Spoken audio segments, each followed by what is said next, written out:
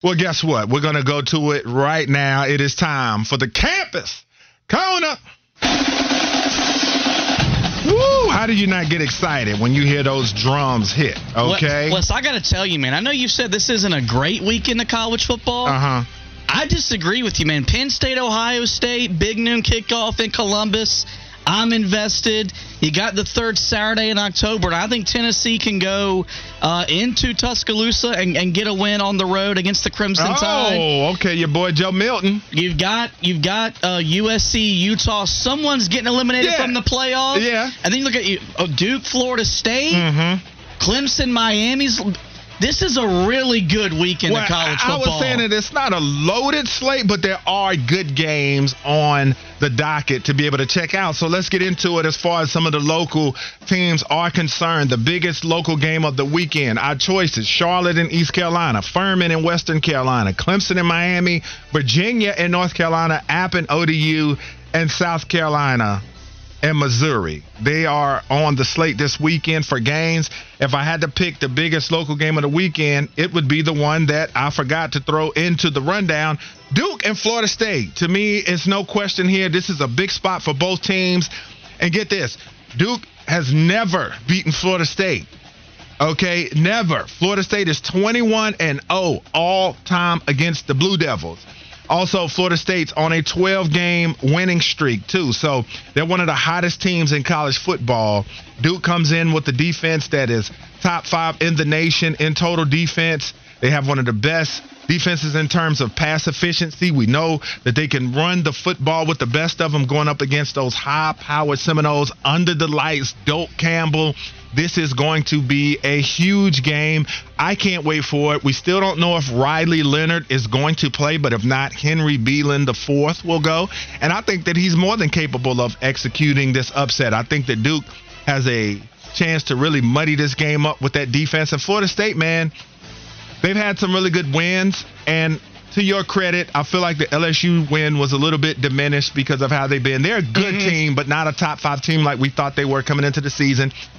Definitely didn't play great against Boston College. Virginia Tech, they had spurts there where Virginia Tech got close and then they took it out. They blew out Syracuse.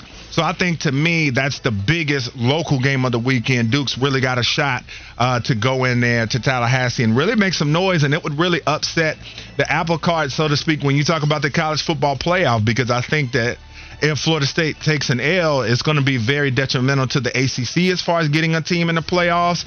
And it would hurt Florida State's chances immensely, and it would put all of the pressure on the Heels to be the college football playoff representative for the ACC. This game is fascinating because Duke's defense is going to keep them in the game no matter who's at quarterback.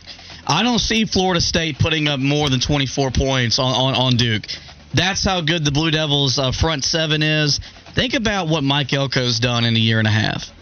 And twice in less than a month, Duke's played primetime games on ABC against Notre Dame, a college football power brand, and now Florida State, a team that I think is the best team in this conference, a team that I think is ready to make its return to the national scene of college football. But I think Duke can play with them no matter who's in at quarterback, so it's going to be fascinating. Do you think, Wes, that the ACC's best shot at getting a team in the playoff is an undefeated Florida State? I don't think a one-loss Duke, a one-loss Carolina is going to get in. Like, as much as I want to see Carolina in the playoff, they got to go undefeated.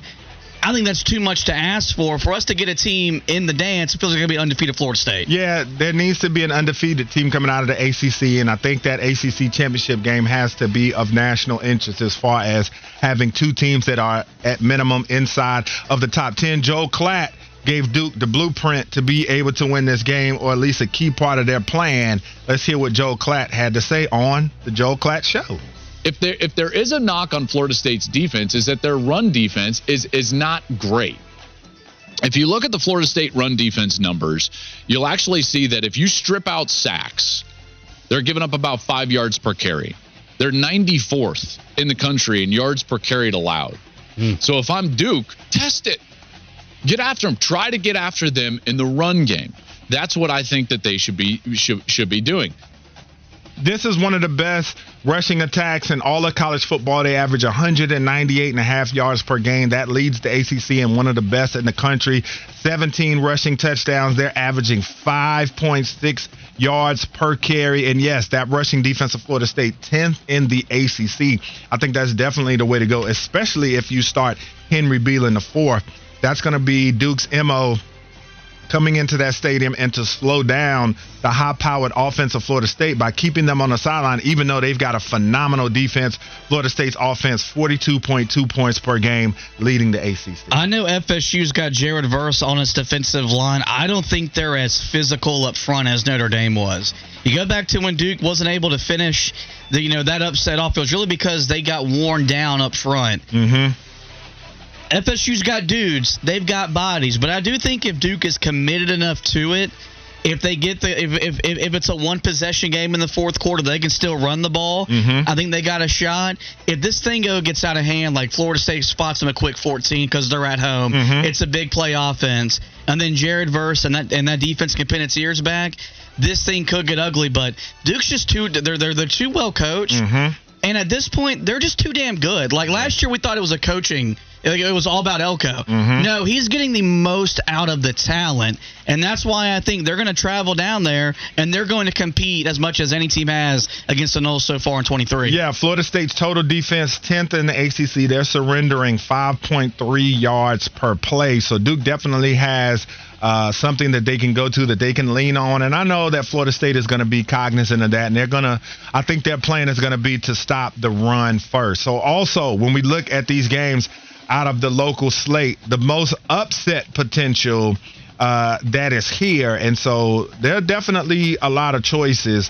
If I had to pick a game, I would have to go with your Tar Heels. I think that has the most upset potential because of the rivalry, and because when I spoke to you about this was a game that you weren't quite sure of. Now, I know Virginia has been horrible, but they almost beat NC State. Penalties really hurt them in that game down the stretches. They were able to battle back. They do have to go into Chapel Hill. The ACC has been weird. Just when we thought that Louisville was in the clear as a clear-cut contender, they go and lose to Pittsburgh.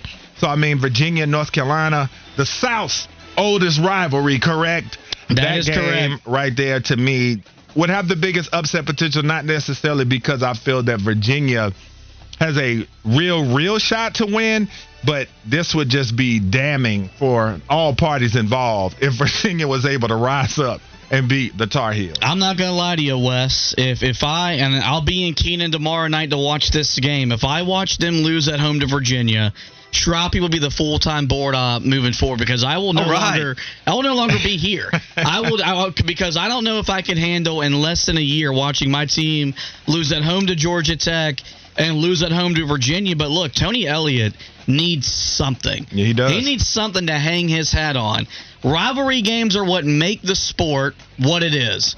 And it's these types of moments that deliver, some of the most intrigue. And so I've said all year long, this is the most I've been confident in a fast start to Carolina. But do I trust them 100%?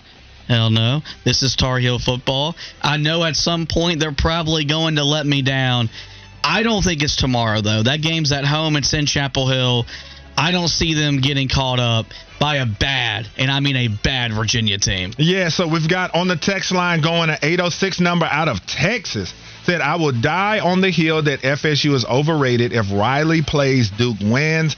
Roger the Irishman says one loss Duke goes to the Tax Slayer Muffler Bowl. So, okay, there you go. Dennis E. says that FSU has been dodging fate. Fate catches up this weekend.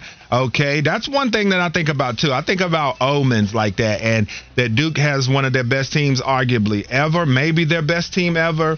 The fact they've never beaten Florida State, that's going to be on their minds, and the fact that Florida State is on this win streak, because if you think about it, 12 games, they get to the college football playoffs, they would be sitting in an 18, 19-game win streak.